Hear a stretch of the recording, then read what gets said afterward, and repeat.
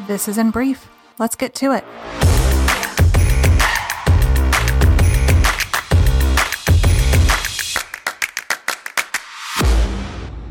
Hey there, and welcome back to the In Brief podcast. My name is Jordana. I am the CEO of the Recon Network and host of this podcast, which we hope in just a few minutes will give you a different perspective to take into a new week.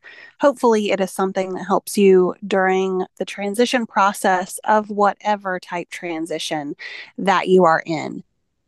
Today, we are talking about letting go. How often do you feel like things are out of control? And a better question, how often, when you feel like things are out of control, is your response to grab on tighter in an effort to wrest control from the situation by force if necessary? Now, if you see the irony in this, congratulations. It's because it's likely that you aren't just that person, but you're also at least self-aware enough to recognize the ridiculousness of fighting for control over things that you can't control. The bad news is you're probably always going to be that way. The good news is it's a natural human response, so it doesn't mean that you're broken. See, as humans, our desire to control things stems from a variety of factors. One primary reason is that control provides us with a sense of security and stability because we often incorrectly associate having control with being able to prevent negative outcomes and ensure our own well-being. Additionally, society and culture often place value on being in control, which further reinforce this mindset. But not only is this wrong, because you can't control outcomes on everything in life, but it can also have a lot of emotional and psychological implications too. Emotionally, constantly seeking control can lead to feelings of anxiety, stress, and frustration. Think about it. When things don't go as planned, or when you face situations beyond your control, do you often experience a sense of powerlessness or helplessness? That's normal. Then psychologically, the need for control can create rigid thinking patterns and a fear of uncertainty. It can limit our ability to adapt to new situations and hinder our problem-solving skills, and may also lead to difficulties in forming healthy relationships. Because who doesn't want to be besties with someone who must have control over everything and everyone in their life? The larger problem is this. The constant pursuit of control can prevent us from fully enjoying the present moment. We become so preoccupied with trying to manipulate outcomes to what we think they need to be that we miss out on the spontaneity and joy that life has to offer. And further, when we're trying to dictate how something ends up, we're doing so from a place of not knowing the future or how a different outcome might end up having better results than what we imagine. Because we're looking at it from a singular lens based on where we are, we have a singular view of where we need to go. And that lens doesn't always show us the whole picture. So how can we let go of trying to control everything and find peace?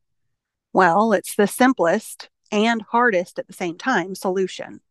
Let it go.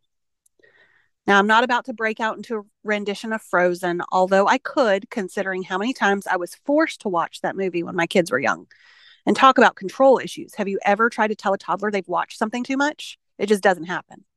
Rather, I just want you to consider the fact that as much as taking the reins might feel like you've got a handle on the situation, you really don't. At any given moment, life could shift and leave you holding the reins while the horses run away. And then what? Do you fall into a heap not knowing what to do outside of micromanaging that stressful situation? Or do you turn around and look for something else to tie the reins to?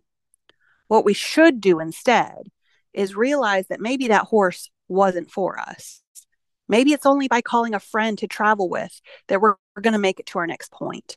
Maybe it's only by walking the next distance that we are able to take a minute and appreciate the scenery along the way. So for those of you who are in transition and faced with all the uncertainty that comes with it, just let it go. Controlling things doesn't make them more likely to happen.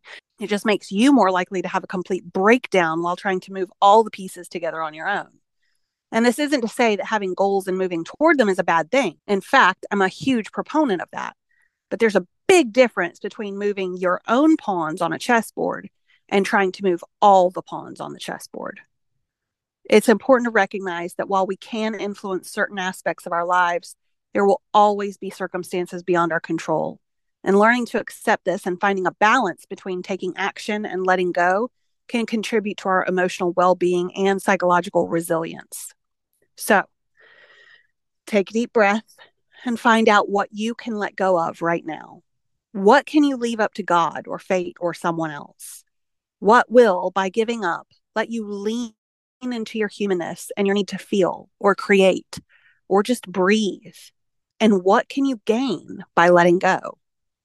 As you navigate your own transition process, remember that it's okay to have expectations, but don't let them consume you.